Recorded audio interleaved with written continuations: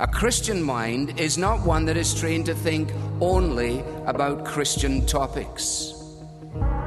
It is a mind that has learned to think about everything from a Christian perspective. Christianity provides a comprehensive view of the world. Christianity is a worldview. Worldviews are the grids. They are the lenses through which we frame all of reality. What was the other one? Was it prayer? That didn't come off. What was the other one as well? That was a failure. I tried. We just ended up having like bands. Yeah. For 2 hours recording. So you man didn't record? No. Yeah, is that how you didn't record that day? Yeah, we actually tried. It just didn't work. Crazy. Tried. Got to a point we were asking each other, do you man pray? it's not. That was a real revelation. Because you know once it started, they were like, do I pray? Man paused the podcast. Anyway, we're recording. Yeah, but come. Man prays though. Yeah. Now that you man doing your live, you pray. It's mad. You pray. What you man saying though anyway, man? Good, bro. Yeah, All good out here. Yeah. Good. Trying to stay safe, stay clean. Who's here? Who's in the room? Dammy. Kingsley. Richard. What episode is this? We never. Nah, and Mary's not here, so I'm not even gonna. And Mary said we don't do that no more, you know. So we're no longer introducing the number. That's of the what she podcast. was saying. It's fine with me. Yeah, man. Calm. All of us are sitting here with black gloves on. Obviously. If you want to buy some. Black Brian man. No, but that's actually mad. I'm I'm not gonna lie, we can Blackberry merch this, you know. White marker, we'll just draw some logo. I was actually hearing like last week sales of like certain like sanitary products were going crazy on things like eBay. I went on Amazon, like there was like hand sanitizer there for like £14. That's mad. And like for some small 70 milliliter, like 50, 70 milliliter bottle, and somebody like had bare 1 stars. I said, how are you getting 1 stars for that? People are just like, how dare you? I've not even bought this, but how dare you extort us in the time of crisis? Have you no soul? Oh my goodness, my gloves just ripped. Man, then you might keep talking. I'm gonna get new gloves. Kings, what has been your kind of? Well, do you know what? Before we jump into the coronavirus topic, just how you been? Everything good? Yeah, everything's sweet at the minute. You should probably shout out our sister Tope. Yeah. Will she want this publicity? I don't know. Is she gonna hide her marriage? No, she's not gonna. It's true. Yeah, it's true. Yeah, T, you can't hide your marriage. You can't. So, yeah. My name said that top is Drake. Hide your marriage from the world. I don't call co-sign that from your statement. marriage. But yeah, so Black Bria's Tope recently got married. Congratulations. Had a wonderful celebration. All of us were at it on Thursday. It's Thursday, isn't it? Yeah. I mean, this will drop a few days from now, so yeah, Thursday. So a week ago. Yeah, basically. Great occasion, joyous occasion. And yeah, other than that, all good, man. All good. Rich, how you been? I've been really well, thank you. Yeah, I've been really well. I'm not gonna lie, I say I've been really well. I've been ill for like weeks. This is not the way. This is the first time. This is the first time these men are hearing this. But I've been ill for weeks. Yeah. You can't But catch it through the I'm airways. getting better. Trust. I'm getting better though. I'm getting better. Okay, fair enough. Thank you for informing us right before we started to record. No worries, G. No worries. So obviously you would have heard black gloves, hand sanitizer, everything. The coronavirus craze. Certainly, if you've not heard about it, you've been living under a rock. That might actually be the safest place for you right now. But now, so we're here talking about it. What the experiences have been of it so far. How people have been interacting, what we've been thinking about it just from our Christian point of view, etc., etc. So I guess maybe just right from the jump, what has been your kind of experience, whether at home, at church, at work? How have you been interacting but non-interacting with coronavirus, if that makes sense? I've been working from home. Lucky. Yeah, I've just been working from home. Like, I don't know what more to say. Like, I've gone into work like once in the last 2 weeks. Because of coronavirus, just because that's how you're... No, because I've been ill. Okay. Yeah. Self-isolated. No. I've been ill, but plus, like, yeah, in general, like, not really trying to... Even, like, work has, like, issued, like, policies to say, like, guys, like, don't be coming in, like, anyhow, just for any reason. So, So yeah, Fair dues. King, What what about about you, you? I think I didn't realize that people in the UK just generally were as dirty as like all the stories that are coming out are suggested. How do Like, you mean? Just the whole sort of craze around like washing your hands and like having hand sanitizer and that kind of thing, or not touching your face too much and whatever. These are kind of like things that you would expect that just as good personal hygiene people are doing anyway. Mm-hmm. not touching your face too much. Yeah, unless you've like cleaned your hands. I know it's like force of habit for some people, but you're not meant to. Like it's not. Your hands tend to carry a lot of dirt when you're touching things. But particularly the washing hands thing, it's kind of been like crazy to me to see that like people have had to be told to wash their hands. But having said that, the redacted race also is the one that sometimes shower once a week. So Man said the redacted race. He's actually a crazy you. Don't mind him. Don't edit that now. Don't edit No, that. I'm not editing. No, that. wait. No. Stop. Why are you clapping? I'm like Mary, where you editing? But I'm editing it. Anyway, yeah. this ain't going Even nowhere. mad. Yeah, go on. So I think that's been the crazy thing. But I think I saw something. But no. I'm not trying to be funny, by the way. That whole redacted race business, yeah, it's true. Because in the newspaper, didn't they have that thing about just a bit before this whole outbreak? Yeah. About how people go like a week, like loads of people in Britain are going a week without showering or something like that. Like what? Why? I didn't see that article. No, Still. there's real things. Is there. it? Yeah. Yeah, That's it was a mad. real thing, man. Exactly. Yeah. What were you saying? Sorry. I was gonna say it pushes the discussion on a little bit, but I think one of the things that stuck out to me was actually today I was reading someone's tweet, and they said something about the stockpiling and how crazy it's been that people have been fighting over tissue. But they related it to in this craze when we're seeing like what we're like when we're worried about resources, it ought to change the way we sort of perceive people who are refugees and actually like fleeing war-torn countries. And I thought that was an interesting perspective. It hadn't like come to mind, but when I read it, I just kind of like sat with it and I was like, you know what? There's a benefit to take from actually that tweet. I heard it now. I heard it. Are you man scared? This is so. You know how you was in the redacted race. You've kind of learned something about them. I've also learned about black people's perceived invincibility. You know. Yeah.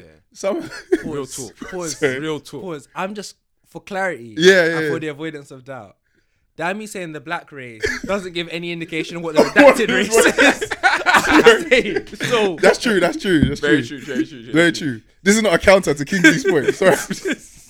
Additionally, yeah. So obviously, like times like this, you find that our sense of humor as a collective black people It's crazy. just seems to come to the fore. It's mad. It's crazy. It's actually mad. And there's a sense in which, like, all jokes aside, we need to be serious and say, this coronavirus can attack anybody.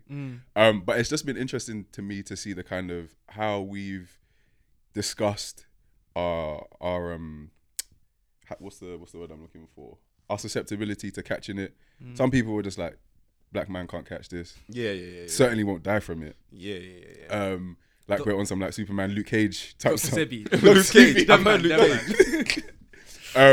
So that's been hilarious, but also slightly alarming. Because we're considering ourselves as more than mortals in one sense. Do you know what I mean? Yeah. Like we're actually susceptible to this thing. So that's been crazy. Do you think it's just because we're black, or do you think sometimes it's because we're young, or all that kind of stuff as well? Do you think that comes to play? I think it's because we're black, man. Yeah, you're right. So sorry. You know what, like, some of like obviously from what I've heard, the people at most risk are people over kind of like 70, 80. People who are older and people who have respiratory issues. Right? Yeah. So if you have weak immune systems, which is more likely to be the case if you're a more And senior specifically citizen. respiratory issues, yeah. Yeah. Then fair enough. But the jokes that I've been seeing fly have had nothing to do with youth. It's been like people have been saying, I've been bathing with Dettol in my water since I was 2. Them kind of things there, just like bad. which are all home truths, like them ones, like Yeah. if you bucket bath, With a little that bit. Yeah. that resonates, kind of thing. Yeah. But it's just like that doesn't mean, for example, you cannot contract. So like literally in the last week, I think Makes you cleaner though. Makes you it cleaner. makes it cleaner, basically, for sure. Yeah. But in the last week, I think up until maybe like Wednesday or Thursday, I don't think I'd heard of any black person even contracting it. All of the stories that I'd heard about in Africa were from expats. Did you man hear about the story in Niger where the guy he got corona and then he lost it. Like it went, like it just disappeared. What do you mean? So they I think he was the second person. Did you guys see it? I did see This is sounding like Yeah, bro. Like what? Like the story of the man that became a goat. I'm thinking what? Yo, Alright, no, talk. Anyway, that's another story. Ages ago. But anyway, there was what's it called? There was a story of a guy, Yeah. and he was saying what's it called? He was diagnosed with corona, and then they checked him again, and they said the corona was gone. And then, like all the stories was someone said something like nothing lives. Like someone tweeted and said nothing lives here, no dreams, no viruses. I was just like mad, but yeah, it's crazy, man. It's crazy. Niger, I don't think, but it's crazy. I know that Africa actually has it, but I have a feeling it's ridiculously like seasonal. So hot countries. So like for example, like in hot weather, I don't think it thrives as much as in cold weather and stuff like that. Okay. But I think like what was it? The second case in Niger was actually brought by like an Italian or something like that. Yeah. Yeah. So that's I mean that's obviously kind of factored. Yo, that was the wildest thing I've read actually. What? Somebody in the group chat must have posted. Why you something. putting that? Yo, don't put it. Hey, someone in the group chat redacted. Name unknown. What was it? Is there anything Europeans have brought to Africa other than turmoil and disease? This can't make the fun up. No, it is. No, I'm clapping. Clap. These men are clapping like so that you might know like where to look at. Whoa. Look for the claps. No. Hey, that is so mad.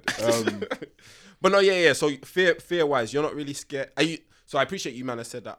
Like, Kingsley, did you get that feel as well? That black people feel immune? I think so. I think some of it's actually bound up in ignorance. Yeah. So some of it's actually we don't understand. Not everyone, but some of us within our community don't understand actually the nature of what we're dealing with. Yes. And because of that, their responses to it sort of indicate that ignorance. I think also some of it, and probably we'll build this out a little bit, is also a lack of awareness or a lack of care for some of the things that you guys have mentioned about people who are older and have respiratory issues being more susceptible. So it's kind of like, okay, if I get it, I'll be fine anyway, most likely. But not thinking actually, if you get it, who might you now infect, and how might that impact someone else who doesn't have the same ability to fight the virus? Yeah. So I think actually, it's, and it's an interesting point. I think like the percentage of people that have died that is under the age of like, let's say 30 or something like 0.2%, right? Who have contracted it. But then like as you quickly, the average is like 3.7% last time I checked or something like that. So quick news kind of interjection from the BBC. So we're recording on a Saturday. As of Saturday, 14th of March, 24 people in the UK have confirmed as died as a result of coronavirus. That there was over 100% more deaths since last night, being Friday. It's an interesting thing. Isn't it? Like the growth rate, like when you see like the growth rate is exponential. Like generally speaking, when it comes to how quickly people are contracting, it's not linear. Like it's not another like 2 deaths every day. Or otherwise, this wouldn't be classified by the World Health Organization as a pandemic. You know, like this would have been as a pandemic. Like pandemic, my guy. Did I say pandemic? You said pandemic. I might edit that. What's that from me? What's that from me? What's that? That pana. What's that from me? Baby, pana. No. See, that's what happens when you try to be too smart. Yo, crisis. No, but like a pandemic, and it's important that we classify it as a pandemic because it spreads across. See, and I know the etymology. This is the worst part. Man's breaking it down. Why do I do this to myself? But anyway, yeah. Also, to be fair, like I would say, no, I don't just want to castigate black people as being kind of ignorant of the realities of the situation. We're light with a lot of stuff, though. Huh? We like to be light with a lot of stuff, though. Like, the trauma, bro. really, like it's jovial. Coping jovial. mechanism. It's a coping mechanism. But no, what I was gonna say is just like, obviously, that's informed by the sense in which the government is taking, or how seriously the government is taking the issues. So, for example, Boris Johnson having been in contact with the health secretary, who's confirmed as having had coronavirus. When I think his aide was asked, "Is Boris Johnson going to be tested?" He was just like, "No," despite the fact that he'd been shaking hands with people at hospitals and stuff like that, had been in meetings with the health minister. Those are the kinds of things, like, for example, if you're a big football fan, only very recently were games called off, considering how quickly it was spreading in Italian football, and there were European football matches taking place, and opposition players were shaking hands and all those kind of things. So, do I say the slowness of the response by kind of authorities has also informed how seriously people are taking in the UK? In the UK, Do you know what? But I'm hearing, and maybe this is again, this might just be down to the circles that I'm in and stuff like that. But I'm hearing like a lot of people are just not happy with how slow the UK is taking it, and I think they've been quite public about the fact that they've received like a lot of complaints, like because in the end of the day, like if we've seen that in China, it's got to the extent that it will get to. By the way, we have some special bits and bobs here from China. We have a correspondent on the ground. We have a correspondent in the ground. BlackBerry has sent someone to China to go and tell us how things are happening out there. But then, and we'll play some clips from them in a bit. But yeah, as well as that, like we think about China's response. We think about Italy's like global lockdown and all that, like the general lockdown and stuff like that as well. Don't leave your homes and whatnot. And it's just like, why is the UK in one sense being so slow to get to that point? Like like what are we waiting for it to get bad before we get to that point, or are we gonna? And don't forget, there was also somebody from the Conservative Party tweeted, didn't they, or said something along the lines of, we just need about 60% of everybody to get it, and then we can become immune. I heard about that. What's the Was it J.K. Rees-Mogg? No. It was because there's a specific scientific term.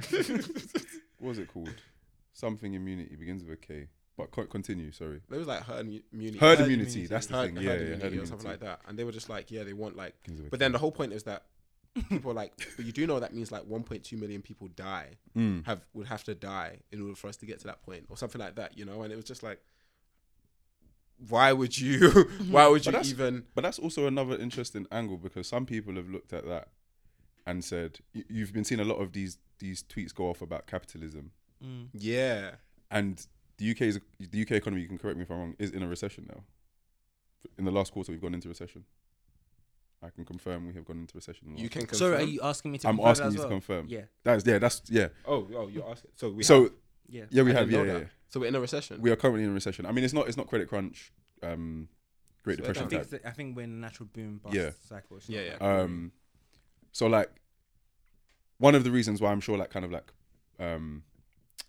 things haven't slowed down as much is because we're trying to shock the economy, as in we're trying to like revive it in that sense. Yeah. So you don't want to drag yourself into further economic decline by having to shut down services, shut down workplaces, all of those kind of things. So I was gonna say actually one of the reasons why I actually do think the government's response has been perhaps lackluster, or seem to downplay the significance of the issue, has been bound up in that sense of not wanting to incite fear. Yeah, incite fear, encourage people into sort of pandemonia. And I mean, even with again the nature of the responses we've seen so far, we're still seeing people stockpiling, fighting in stores, and just taking actions that are not indicative of some people who are in their right minds, happy and living in a free society. Do you know what I think incites that though? I think it's just the change in like the nature of media as a whole. Like before, like if I wanted to learn about something, I had to go onto I had to pick up my Metro, or I subsequently went onto news outlets, websites and financialtimes.com and whatever. Now it's just I open up Twitter and like that's my source of the news. That's how I keep up to date with more things than anywhere else. Like, the social media, like at large. Like I find out I go on Instagram and I get like infographics of like what's happening with the coronavirus, what's the spread rate like, and I'm getting all these data packs presented in like charts and stuff like that online. I'm getting, and it often comes without too much context. So snap bite, sharp. Yeah. And you see it and you're kind of like interacting with that and you act on that basis. Like, I can see that. And so actually by what's trending on Twitter, that's actually kind of often determines like how seriously, and it tells you how many tweets have happened. And when something like coronavirus has been trending for weeks, and more people are tweeting it, more people are retweeting it, and it's just growing out of control in one sense. Actually, people's fear levels are probably increasing with the number of tweets. Do you know what I mean? Relative to the number of tweets, it's a really interesting thing, and I think that actually affects that, and even just network effects as a whole. So that's the way that people travel as well nowadays, and all that type of stuff. That's we've become a lot more globally interconnected than we've ever been. Feel that. And the individual can move further. Their voice can be heard farther than ever before. And now we're actually just in a really weird situation because this interconnectedness has now kind of changed the way that this disease probably would have affected us 20, 30 years ago, if that makes sense. I hear that. So, are you man for lockdown or not? Boy, I've got a box of Indomie at home. as in like us, man, we can't leave the country. Can't leave your house. Can't leave your yard. Can't leave your house. Man, them have been working. Some man Where's- been working from home for a long time. Where's my laptop in this scenario? If it's in the office, Is it your work laptop? yeah. If it's in the office, is it in the office? It's in the office. Wait, let's lock it down. Oh, yeah, lock it down. I'm a contractor. I need my laptop. Can't you sit through? I'm not trying to. Let's lock it down. I hear you. Go listen to our episode of your college. Your colleagues know you're Christian. But it's true. Sorry, the stockpiling thing is a mazine. I've just seen somebody, coronavirus stockpiling show off their giant hauls, including a mum of 7 with 800 nappies, 4,000 wipes. That's how you get robbed. Big and bad 60 thing. pints of milk. And somebody commented very fairly, Milk. 60 pints of milk are going to expire in a week. Facts. What do you need that for? If it's Cravendale, it won't. Big up Cravendale. Upper class milk. We're getting that sponsorship money Oh, sorry. Black Bria are interested in sponsorship, so from Cravendale. if you are aware, so But yeah, go what's on. it? The tweet. Do you man have the context? What from what? well, I was gonna Oh, so say you're gonna say of that tweet or something else. something else. Do But I was gonna say, taking it back to the black discussion and sort of our jovial nature towards coronavirus.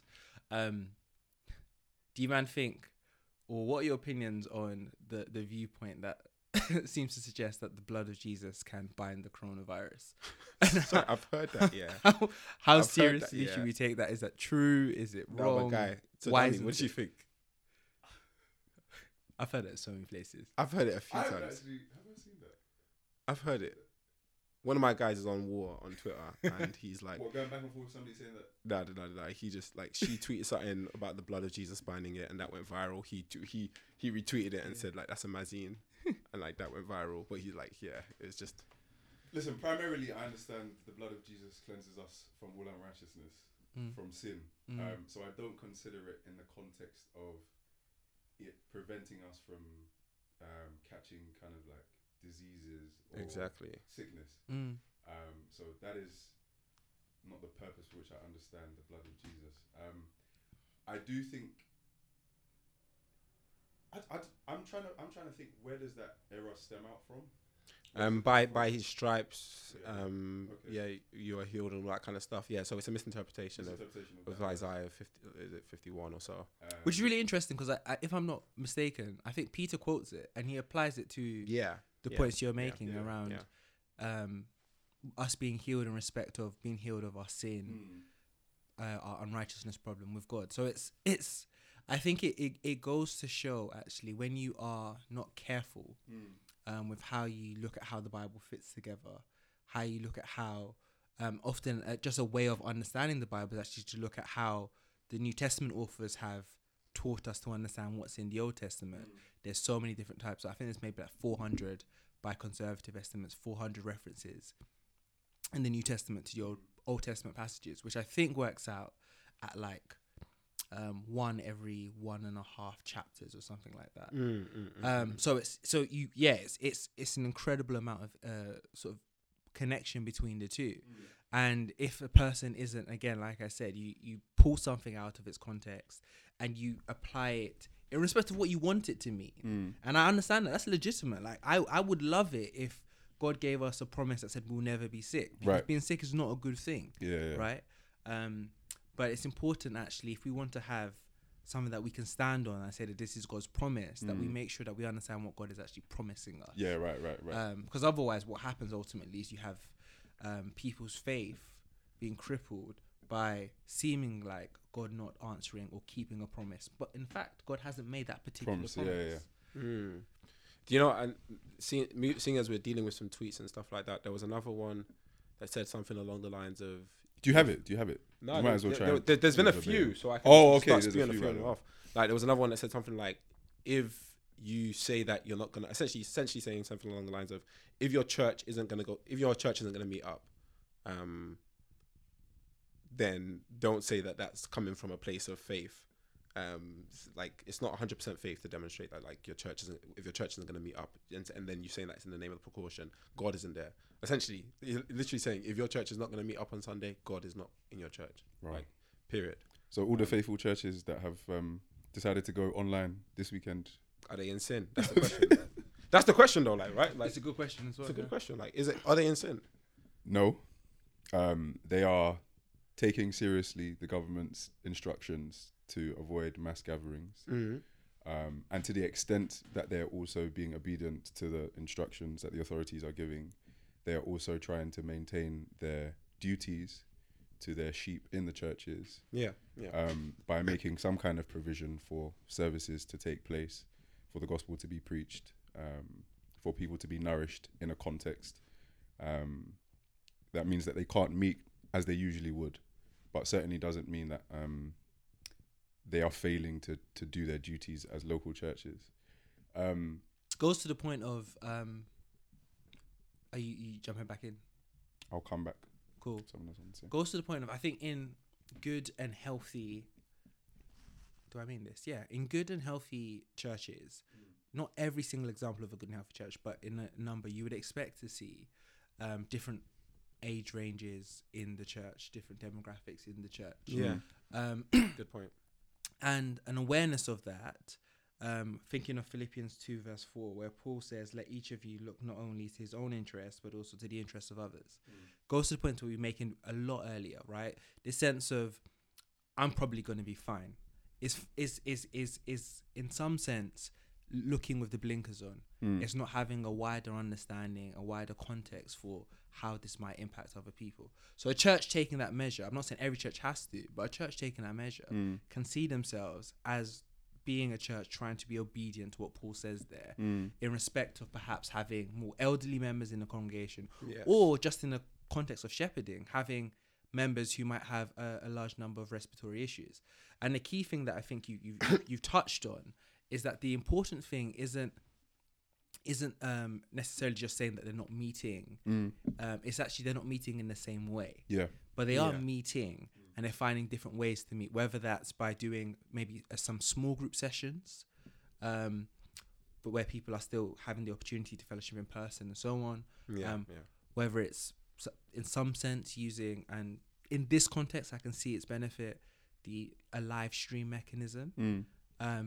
They are using what's around us, technology that God has given us, and also wisdom to find ways for the church to be the church without unnecessarily endangering its those members. those who are part of the church. Okay, so you might think that's fair. So you think it's actually, you can validly meet as a church without, I almost want to ask them why do we ever physically come together? Yeah, so it's a good point. I think that's why I was hesitant around the online thing. Right. I think there's other things. There's like bringing your tithes or bringing your offerings to what's it called, to the house of the Lord on the first day of the week. It's there's still can't do sacraments online. You can't do sacraments online. So you can't administer baptism and the Lord's Supper. Like there's you can't speaking to one another in psalms, hymns, and spiritual songs, as it says in Ephesians. Physical. Physically, you kind of need an element in which you can all, because it's not just when you sing, and I think people miss this as well sometimes, especially in like if the way that your church is like has worship going is almost somebody like one person just singing by themselves or something like that, you can lose this. But actually, it's meant to be everybody singing and speaking to, via the song, one another, encouraging one another, reminding one another of the glories of Christ, declaring these things, proclaiming it, and all that kind of stuff. Do you know? So it's all of that that can kind of get lost. And so it's not optimal to be like non-physically gathered, not physically there, but actually there's and also even just the primary function of the shepherd is more difficult. I don't know. We'll try and slot in our brother's voice at some point from China. He might speak on this, but I know that it's a big concern of the church out in China. Like some of the pastors there is literally like, raw, like what does effectively shepherding our flock look like at a time where everyone's in lockdown, you know, which could be quite crazy. So I think that was literally the point I was going to add. I was going to broaden it out a bit more, but I think there is something about physical presence that facilitates relationship building that is different when it's not there. Yeah. Whether that's in the context of member to member, whether that's in the context of someone who, in the language of Paul, comes into your assembly and hears the gospel and you're able to interact with them, whether that's one of the elders to one of the members and so on and so forth. When you're in physical proximity with people, you can know them in a way that perhaps when you're not in physical proximity, you're limited. So I can know your mannerisms, I can see how you react, I can just know you more deeply. So I think that also is important for the context of the church, where ultimately we're trying to teach one another how to live well so that we can live eternally. That was the only other point I was going to kind of tag on to. That was the element of accountability that takes place in the context of gathering physically. Because I feel like a lot of people that take the stance that they can kind of church from home and never need to kind of meet. I don't say this because I know necessarily loads of people that do this, but I think you tend to find in tandem with that suggestion that neglecting the fellowship of the saints is something that they can do because you can do church from home all the time, is probably likely to be certainly in circumstances where there is no nexus to the church. So perhaps you may not be having visitations from local members of a church. So I completely understand if the context is you're an elderly or you're a sick person, and so meeting regularly is very, very difficult. But there are still ways in which the local church is nourishing you. You're still being connected to the church. You're checking in on how sermons are, you're listening in, those kind of things. But if you're somebody that just says, I don't need to go to church on Sunday, ever, I'd be concerned about the kind of other areas of your Christian walk, of your spiritual life, how those things are going. Because, you know, the church informs, like Kingsley was saying, how you're meant to live in one sense. And so by missing out on that the vitality that comes with meeting regularly, there will be some withdrawal from your Christian life. And that could lead down into a downward spiral of many, many things. The immediate context of most, I'm going to say most and not all, but the immediate context of most of the one another's in the New Testament is the church. You're practicing these things to members of the church, encourage one another.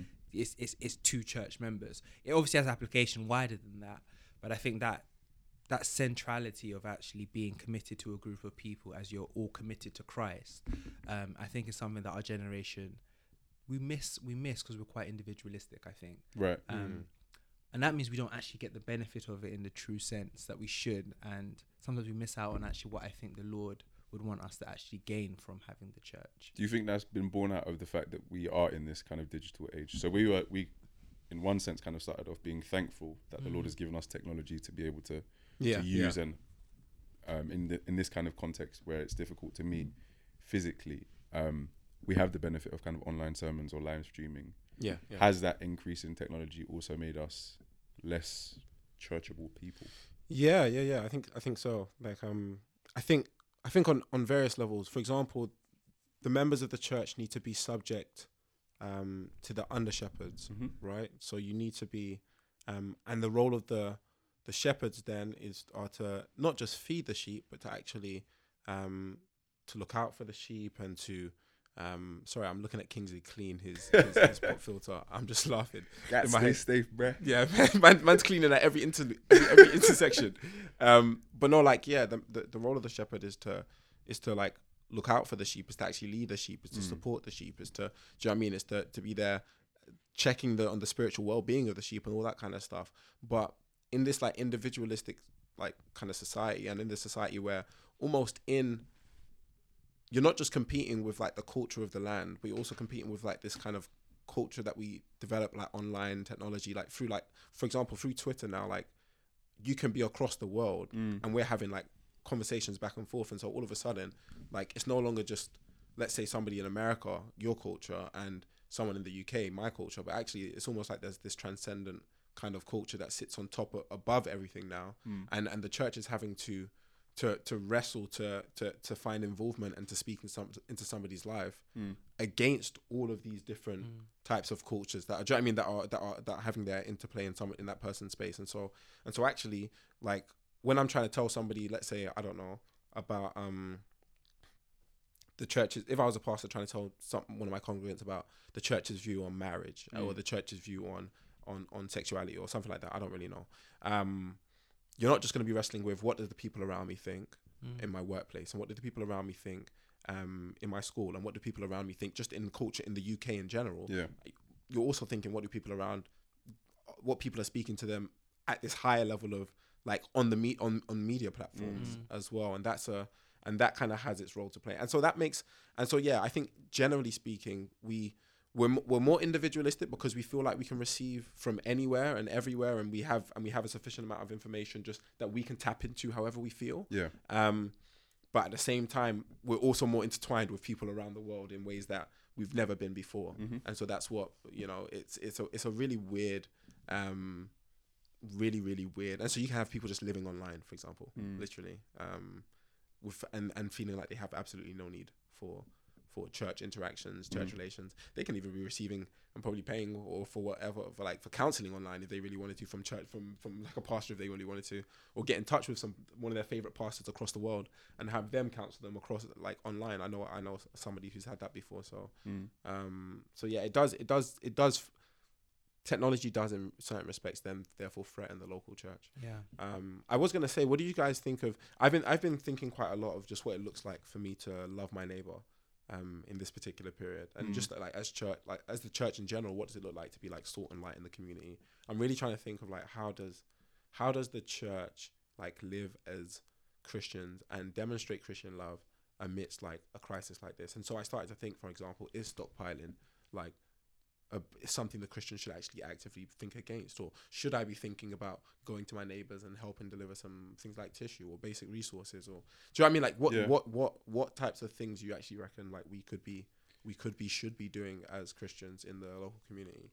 So this wasn't particular to a member of my local church, but just thinking more generally about living in community, I had a phone call with a dear friend of mine who's passed away, his mum, earlier this week. She's an elderly lady who lives somewhere away from us in London, but literally just to check in on her, see how she's doing in terms of her health, whether she's being seen to by people around her, how she's keeping well, etc., etc.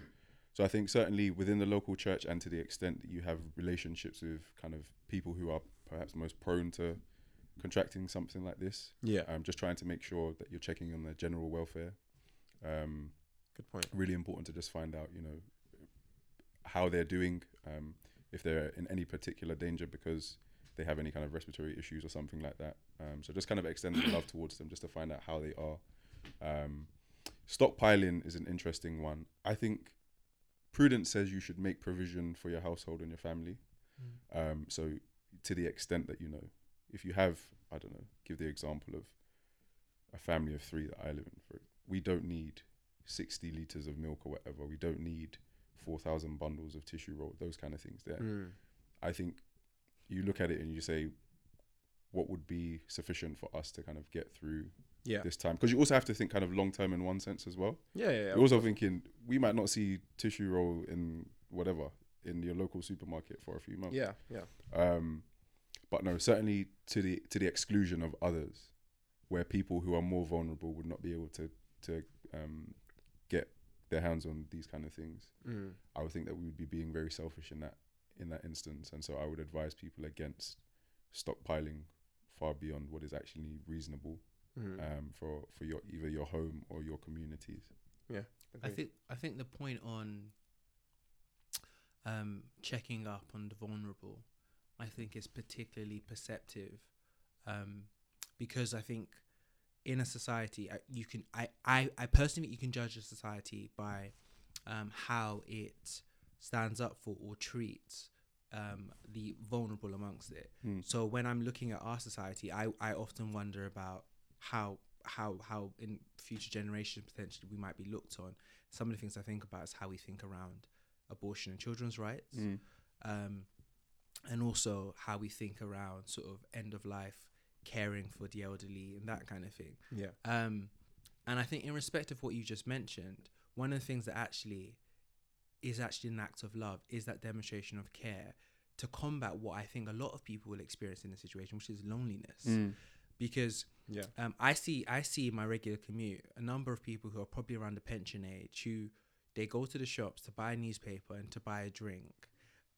Not alcohol, but they buy whatever, they buy a drink. But that's part of their morning routine. And they do it every morning and they interact with the shopkeeper and they see people along the way and they smile and they're happy. And that's human interaction that they're getting. If they're now thinking, actually, I have to stay at home because I don't want to potentially catch this virus, where is that coming from? And not everyone has the benefits of having a large and extensive family. Or sometimes they do, and those families are stretched for other reasons. So when we have the opportunity to have those relationships with people, I think it's doubly important that we're doing that as well. I'm just going to double back on just the tech point before just coming back here. I think technology is one of those amazing things that connects us and disconnects us at the same time. Right.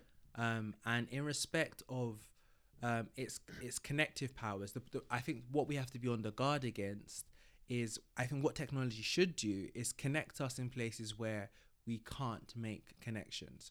So we've got a friend in China. Our WhatsApp allows us to speak to him. We can Skype him, and those is connecting us where things can't. But what we have to be on guard against is when we allow technology now to disrupt what we can do physically. So it's the point of when you go to a social function, everyone in the room on their phone. Their phones, not talking to one another. This kind of thing makes you value that a lot more. Yeah. Precisely. And so I think in that respect, when we're thinking about sort of as a church community and how we interact with technology, I think just a good principle is allow technology to foster community, but don't allow it to hinder your personal community. Got you. Yeah. I think on the stockpiling point, I agree on the prudence point. I saw a video, and I don't know if everyone can do this. I don't think most people can do this. But I saw a video, I have no reason to think they were Christians, of a couple of people who owned a pharmacy, I think, in some Scottish place. Right. And what they were doing, in contradistinction to like our local Londis, who had decided to sell hand sanitizer for $24.99. Low. Are you for real? Yes. They were... There's a black market for hand sanitizer. Hashtag boycott. They were handing out like antiseptic wipes or something like that. Right. Hand sanitizer and one other thing as well to local elderly in their community. Right. I don't think everyone can do that. I'm not saying everyone should do that.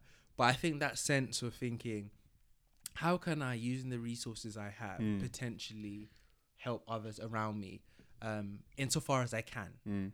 And I think that sense is how we should think about things like stockpiling. That's amazing. The difficulty is with the people that are stockpiling, you can't even get some of these things now.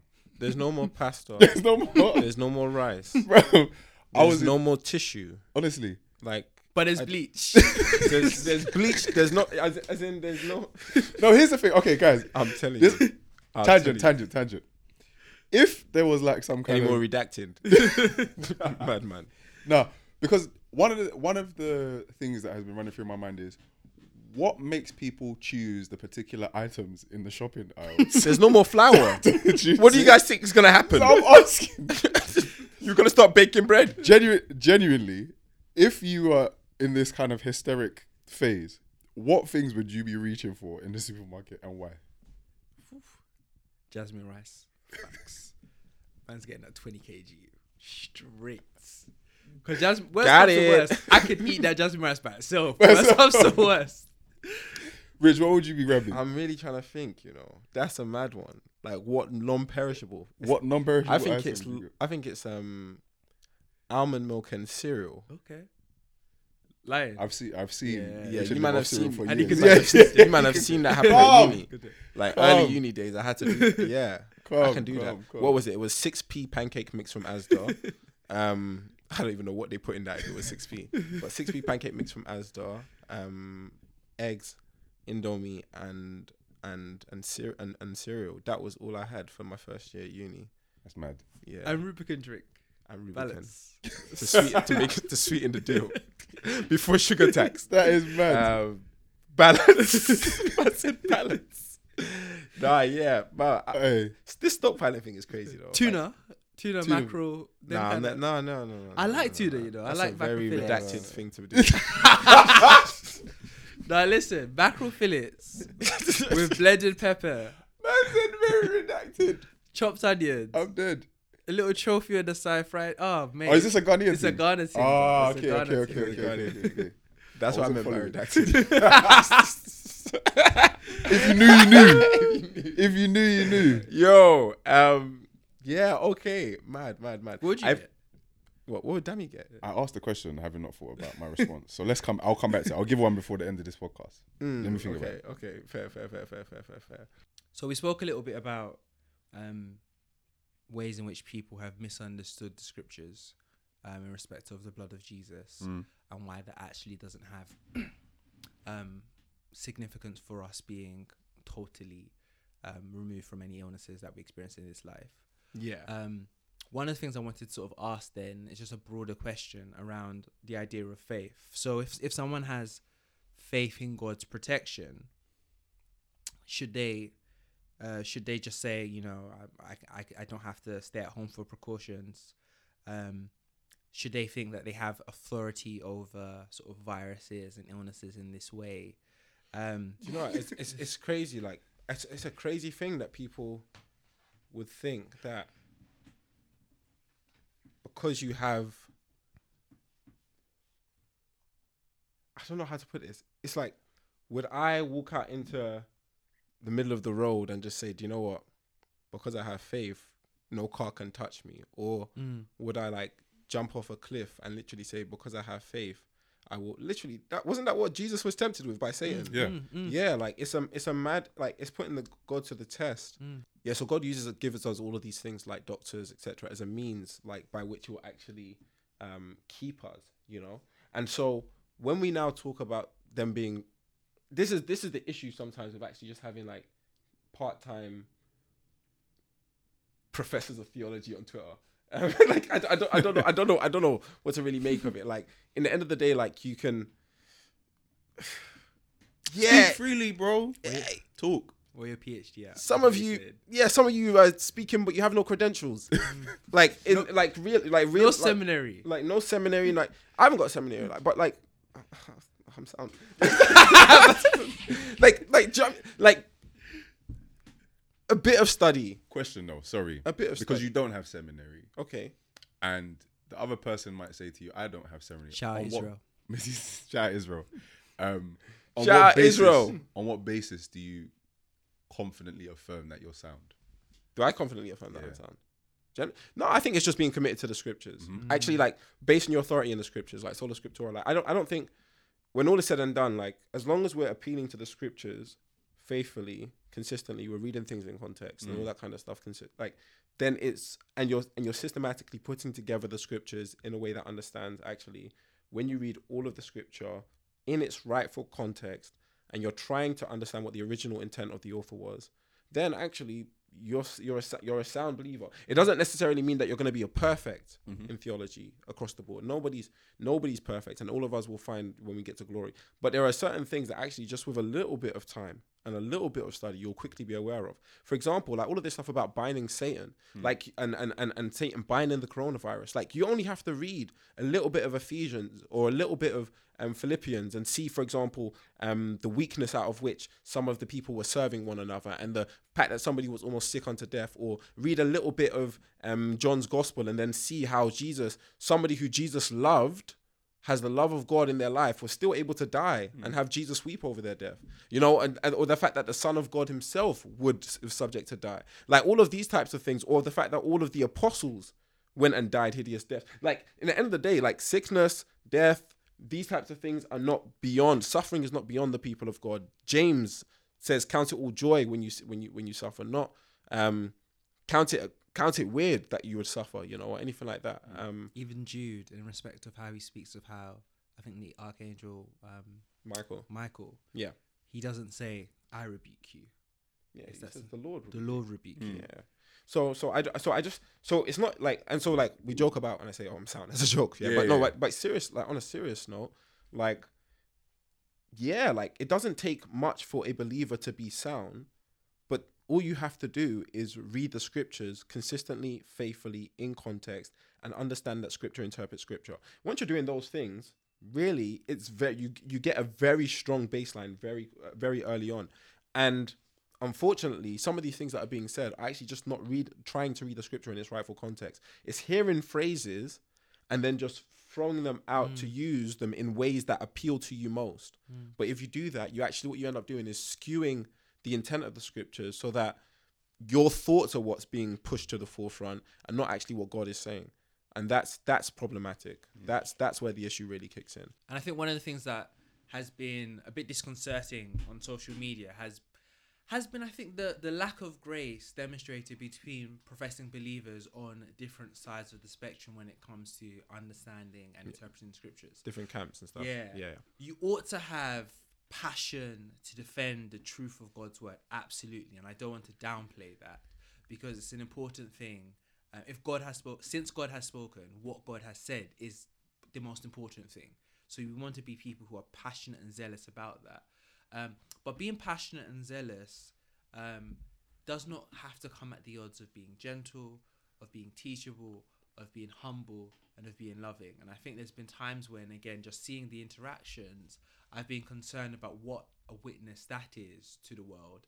And also, in particular, whether people are more concerned with just being right or appearing right, as opposed to conveying the most edifying truth for believers and unbelievers alike.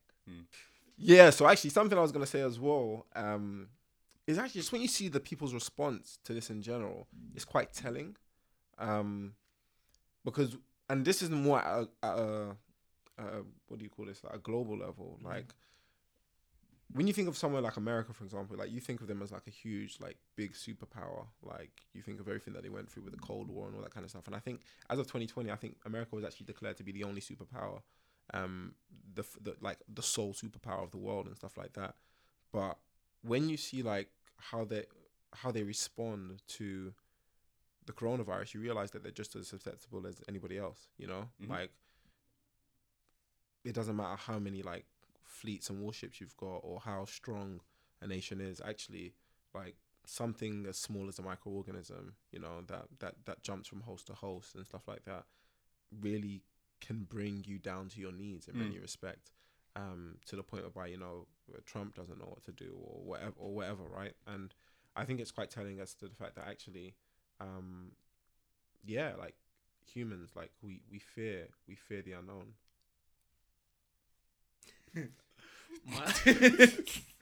Just that my left leaning tendency. I think it also highlights actually that, and again, this goes back to my point about how you can judge a society, that we're only as strong as our weakest members, because this virus can spread particularly quickly through people interacting with one another if people don't take the certain precautions. But think about people who can't do that, so are homeless, like what provisions are being made there, and in respect of how we care for them, I think this puts into focus again that sense that the benefits that a society can have ultimately, or I don't want to phrase it that way. A society can only progress in so much as it takes everyone with it. Otherwise, at some point, that distance between those who've been left behind and those who are progressing forward will come to a crescendo, and it will highlight issues. And I think this is one of the ways that we're seeing some of those issues happening now. One of the questions I was just going to ask, and Richard, you sort of touched on it, is just thinking about sort of like the sense of the fear and the concern. Is the coronavirus something that we should, as people, fear? Is it the thing that should be our ultimate fear? What does the nature of just fearing something, is that meant to be teaching us something that we should actually fear? Like, how should we think around the subject of fear at this time? People fear coronavirus because the fatality rate, death, because the fatality rate, it can lead to death. And it's not just that. Like, don't get me wrong, 3.3%. If you had heard those, like if you were doing let's say you're playing a game of poker and you had a 97% chance of winning, of winning the hand, you'd probably be super happy, right? 3% wouldn't really move you. But when that 3% is 3% chance that you'll die, all of a sudden, like, because of the gravity of what can happen in that 3%, that's really what's at the forefront of your mind. That plus obviously, like I said, media and all that type of stuff and everything else going around it is really amplifying these effects. But yeah, like, death is what's really scaring people and fearing the unknown, as I just mentioned. And I think it's telling because the biggest fear for people at the moment, therefore, is dying. But for the believer, death is not the end, right? And for the believer, in many respects, their treasure is not here on this earth. And so for the believer, I'm not trying to say the believer now is now trying to run to death, but I'm saying the believer actually appreciates that. Listen, even when I die, not only is it not the end, but I know that what comes on the other side for me is safety and is a place where there's no shedding of tears, where there's no disease, etc. Exactly, right? And where that exists, you know, I have nothing to fear, but I have something to look forward to. And so you stand with Paul and say, I'm Harvard Twix, I'm pressed between the two. You know, to be with the Lord is far better in many respects, and the believer knows that. For the unbeliever, actually, after it's a point that every man die once, and after that face the judgment. And, you know, death is but a glimpse of the second death, right? And if we fear what's unknown in that glimpse of death, like, how much more should we fear, you know, what's actually known about hell, you know, and about a place where we're actually detached from God's love and from God's grace, and where there's no more mercy, and where there's weeping and gnashing of teeth eternally. Like, that's the real fear. And so actually this makes you, like, get right, you know, think about these things now. Like, I think what comes to my mind is it's Psalm 39. I'm 39, where it talks about, you know, you've made my days as but of hand's breadth, and teach me to number my days, that I might apply my heart to wisdom. Like, that kind of thought process, maybe now more than ever, should really, like, sink in. Like, that, for me, that's one of the big takeaways. Like, once I realize that actually I'm not invincible, and that I can, and I don't want my comfort to be found in this false view of invincibility, but actually I want my comfort to be found in Christ. But once I bed that, I actually think to myself, Lord, teach me to number my days. What I actually don't want is for me to waste these days, and to use them frivolously, but I actually want to use them to the glory of God. So that was a point I was going to make, just in terms of when you're thinking about Take it. about the fear thing. I think you're thinking about what are kind of right and reasonable responses for Christians in this kind of climate, and that's certainly one of them. Lord, teach me to number my days, because I guess you didn't want to give me the verse. You're a watching man. But in one sense, I feel like in one sense, it's just pausing here. Yeah. It's Psalm 90 for someone who wants to go back and have a read through and get encouragement from that text. Yeah, I think what I was going to say is sometimes it can be easier said than done, but then when you actually see, like, a very present and real threat to the, I think like the Bible says, the 70 or 80 years that we tend to live, then it sobers you up to kind of think, oh, actually this is a real and genuine concern for me. I should really think that if I reach that far, it's because God has been gracious to me, but that is not promised.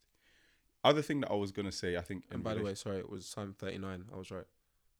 Yeah. Do you teach me some of my days? Yeah, 39 verse 4. Maybe it's 90 as well then. Huh? I don't know, but That's the Psalm of Moses. That means you didn't check my first call. No, I just didn't read. Brothers, be gracious. As in, disagree graciously. 2 camps. Disagree graciously. Don't worry, Kingsley. Let's be gracious, Kings. No, I just know the text from hearing it preached so many times. Yes. Oh, so do I, bro. What was the point I was making? Don't mind all of this higgy hagga that Kingsley brought into this room now. No. I was Sorry, I realize at this point I'm potentially going against what I said earlier. But I think it's important to say, when I said Psalm 90, I wasn't trying to correct Richard. Yeah, for sure. I was trying to just have it out. Steer. Yeah, for sure. And Why didn't you start with the verse that I suggested? you said it, and I was like, okay. But I know it was Psalm 90. No. Thanks for that. Regardless, it's helpful. Read both. But it is your Bibles. So go on. But for the Full sake disclosure. for the sake of credibility, Yes. Psalm 90 is actually also true. In verse 12, so teach us the number of days that we might get hot. Yeah. Psalm 90. So, anyway. Oh gosh. I think the point I was gonna make, just on dealing with fear and kind of like dealing with your mortality and stuff. The point I was gonna make is this is why medical advice is not at odds with faith. Sorry. I think the first thing I saw when I saw that tweet about one of the ones that was mentioned earlier, it made me think of Paul saying to Timothy, "Take a little wine for your stomach because of the illnesses that you have when you were sick." And actually, you know, Go on, damn there's Drop it like it's hot. that is so annoying. That is super jarring. Please say that. No, say it again. But yeah, so it made me think of. No, we're not doing it again. Yeah. I like it like that. What is this drop it like something? No. I said I like it like Point being that. that stalwarts of faith in Paul and Timothy can recognize that they are susceptible to illness and still recognize that medical prescription is not at odds with their faith. So even the measures that he would ordinarily take, which was he would usually take water. He's saying take some wine, in fact, because I think the understanding was that wine would have some kind of more effective influence on the illness that Timothy was suffering. Yeah. The point being then that if we're being given Dr. precautions, if we're being given precautions by the authorities and, you know, whether in government or kind of health authorities, don't take those things lightly. Those are obviously for your benefit, and you know, you don't have a lack of faith because you are following the wisdom of the professionals that understand that stuff. And if somebody went through some sort of trauma, like I would happily recommend them to see a counsellor, and a trained counsellor at that, as well as receiving, like, do you know what I mean, like biblical counsel and instruction and help. Like I wouldn't think that somebody should put one away because of, and it's the same thing again. Like God has given us these professions. He's given us these areas of specialty that people have studied in and trained in, and they all speak to human experience. You don't need to be going to seminary in order to before you can operate on me. Like, you know, I don't want my elder operating on me. Big facts. Big facts. If I'm sick, like I don't need his his advice in that regard. You know, but I would entrust my health and my well-being to my doctor. Do you know what I mean? To my doctor at that point. Because of that big and wider point, isn't that science is God's? Yeah. It belongs to him. God's, yeah. It belongs to him. So yeah. This wasn't the jokes have to fly, man. What are you gonna say? You know that video of Uncle saying to the police, "You will listen when you are dead." What? We did, you know what? So I think this is like entirely different to coronavirus. Yeah. What is this? But this man was out somewhere doing like some open air preaching, whatever type thing. Police came to shut him down. Yeah. He said, "Oh, you don't want to listen to that. You will listen when you are dead. You will listen when you are dead." That's so done. A word is enough to the wise." And the word is enough to the wise. Answer a fool according to his following. So by the way, one of our boys is out in China. We did mention it earlier. He's actually answered a few questions for us, and so what we're going to do now, we're just going to ask a few of those questions and see what some of his responses are. So what's your name and why are you out in China? My name is Kwesi, and I'm in China because I'm a student. I'm doing my master's here. I did have the opportunity to come back. My mom kindly, along with other members of the family, all kind of offered to, you know, put me on a flight back, on the soonest flight back. So this would have been around late January, early February when things started to kind of pick up. So with all that being said, I did have the opportunity to come back and I chose not to. The main reason was, I think for me, spiritual and linked to church. But there was many reasons, and I also want to kind of make a point of saying that because I chose to stay, I don't think this is prescriptive for all Christians. I think for some people it was wise to go back. Some people from my church did go back, but for me personally, I think there's a whole kind of heap of reasons, but mainly I think through my church and the commitments that local Christians make to their local church, to share burdens with each other. I view them as brothers and sisters, and I think in the same kind of regard where I wouldn't just up and leave the UK to kind of flee a virus. I have to kind of think about that. Also, for the most part, I kind of view myself as living here, although I'm only here for 2 years.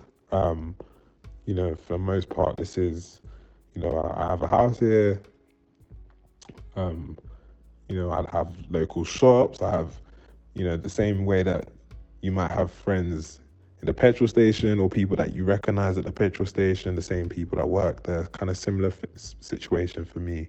So I think with all that kind of being tied in together, I think it would have been difficult for me to kind of just up and leave with all of that in consideration. Those people can't just do the same thing. So, yeah.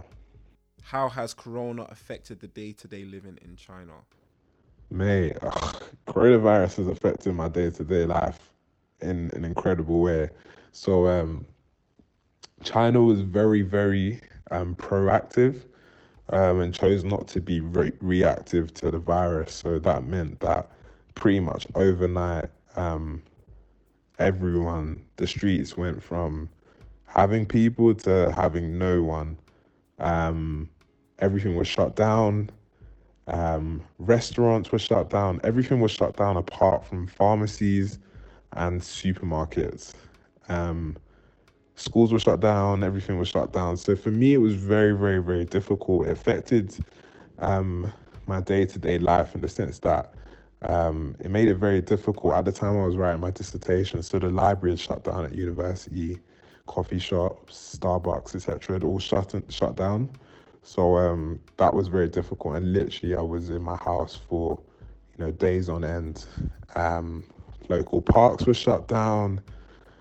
As I say, I cannot emphasize enough how everything was literally shut down.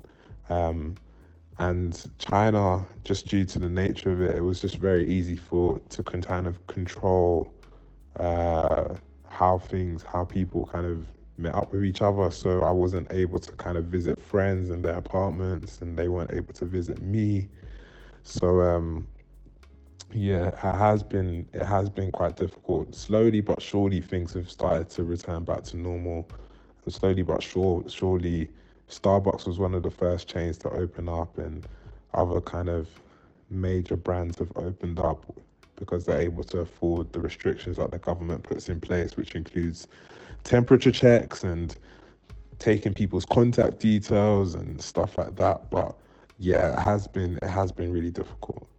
How has Corona affected church life? So my church situation is unique, just given the nature of the country that I live in.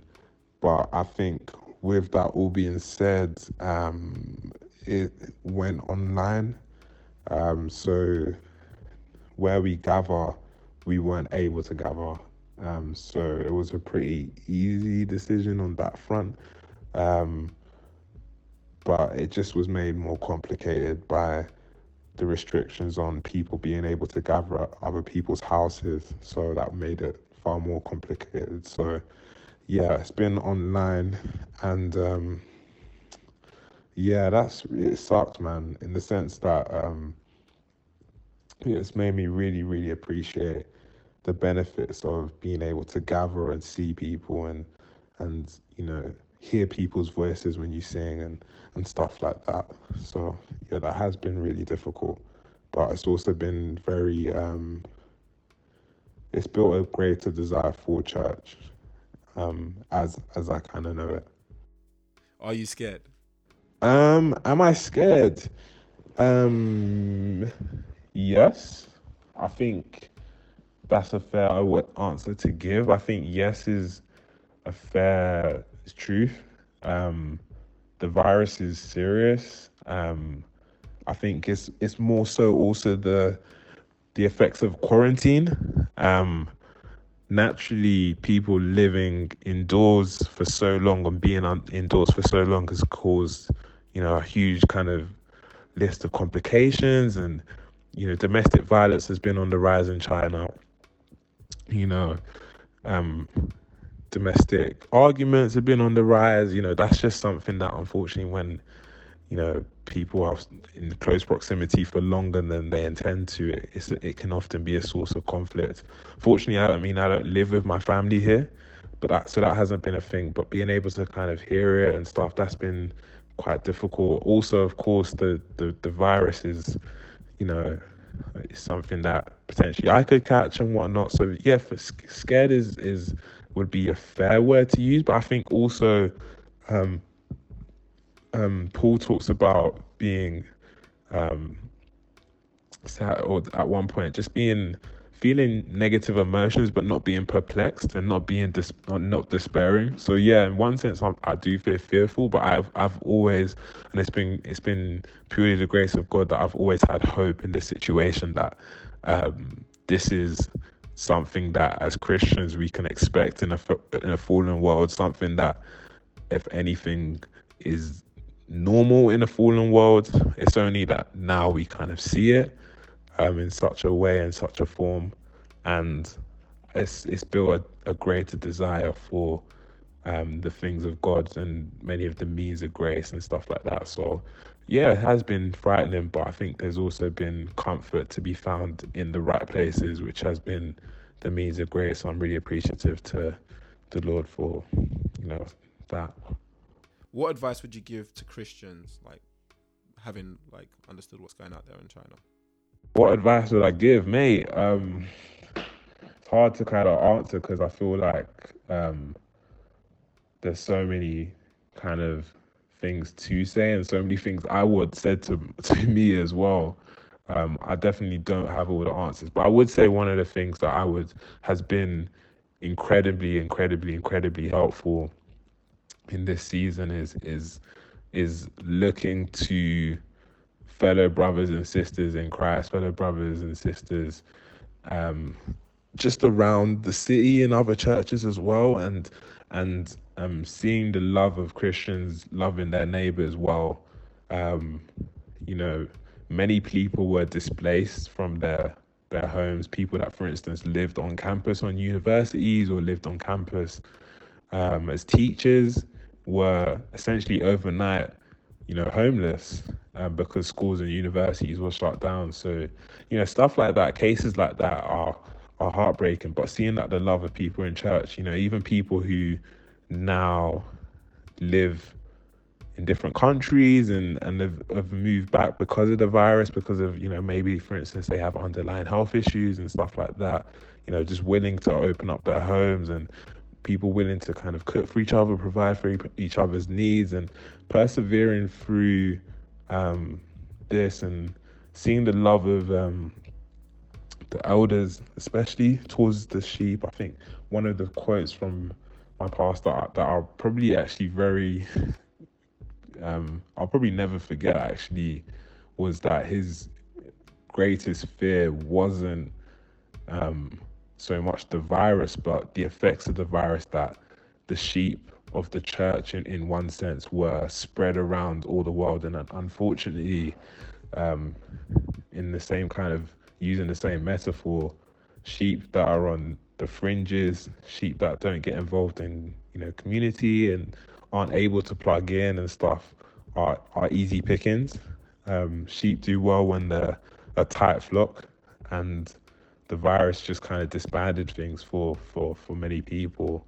So I would say that, for Christians that kind of feel, maybe a silent joy in the sense that, church may be convenient, it may be online, you don't have to deal with maybe some of the awkwardness that comes on Sunday after service and all that kind of stuff. I would just say that, yeah, like this is, it's a call for us all to kind of press into community. And I think the virus has definitely made it tougher. But I also think that there's goodness in persevering through some of the obstacles. And it builds a greater desire for when the time that we'll all be able to kind of gather together, if that is in person or if Jesus Christ comes back in heaven. So yeah, I'd also say that if Christians are in quarantine, use the quarantine wisely. I think that's something that I've been fortunate to kind of say that has been done. Definitely things that I would do better, but use it. I think use it to the glory of God. Use it in ways to, meditate on scripture, study scripture, pray, catch up on Bible plans, fellowship with others where you can, exercise indoors, get a few good home workouts. I think it's very easy to use this time and view this time as an extended holiday.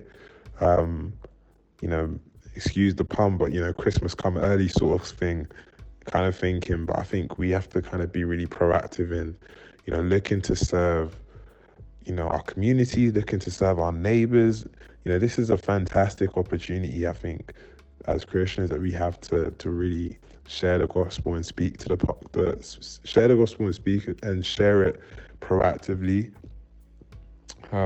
Even just a case study here, one of the pastors here had to go back to the States, but essentially just, all of his masks that he had, just gave it to one of his neighbors, and they were so grateful now. That, led into, a gospel kind of situation where he's able to kind of share it. And, these are the opportunities that just present each other of themselves, in this virus. I think that's something we can really use to speak about the hope that we have in a time where the world is in many regards hopeless.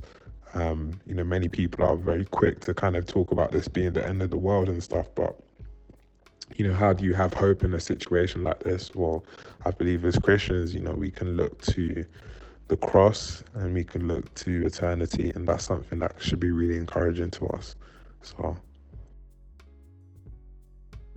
So in conclusion, after this episode of the coronavirus episode, it's important to note that the Black Beer podcast will be going on a short hiatus, as members of the team do not wish to join in mass gatherings.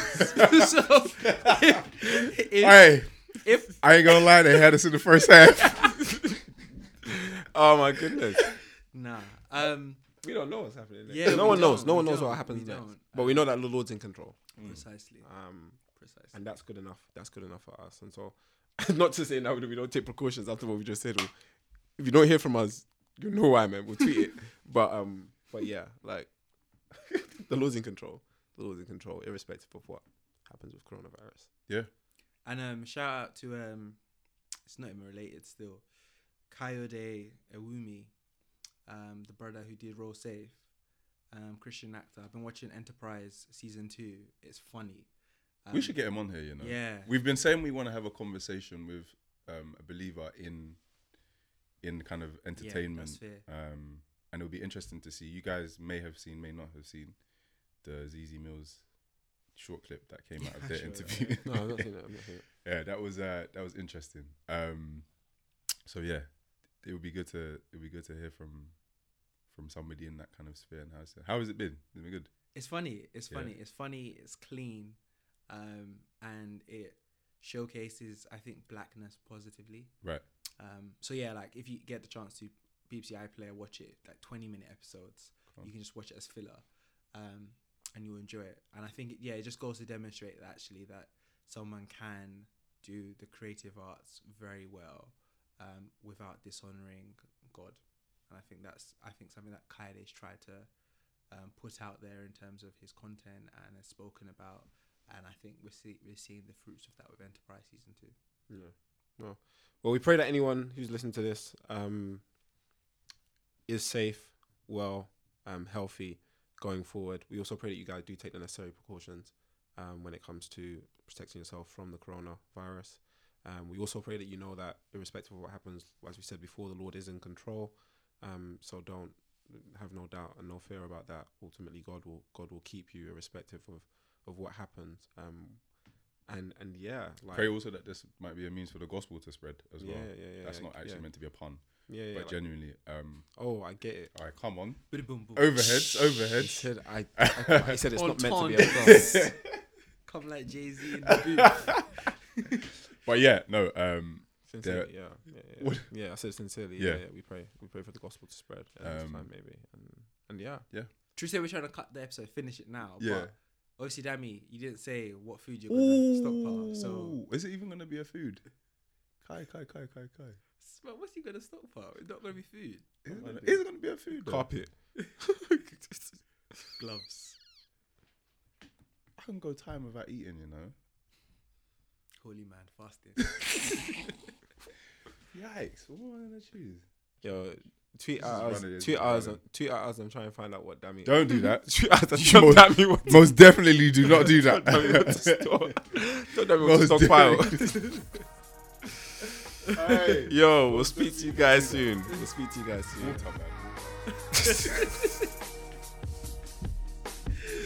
I had nothing. Yo, tweet.